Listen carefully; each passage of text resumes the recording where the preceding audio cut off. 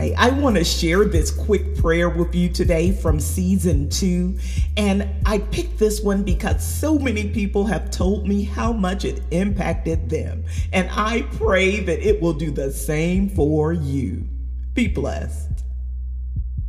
Hi, you're listening to the Choose Joy podcast, and I'm Tisa, your host. Here at Choose Joy, I pray for you and we watch God work. Today, I pray that you walk boldly in your freedom in Christ. Let's pray. I know that there are many sinful distractions that vie for your attention each day. I pray today that you consider the cost of the things that tempt you. Is it worth feelings of regret, defeat, or discouragement? There is a reason you choose the freedom you have in Christ over the bondage of your habits.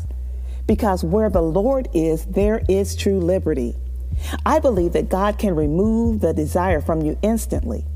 Even if He doesn't, God can give you strength beyond your own personal willpower.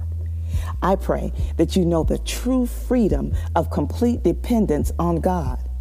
Once you have accepted Christ, you will never walk alone again.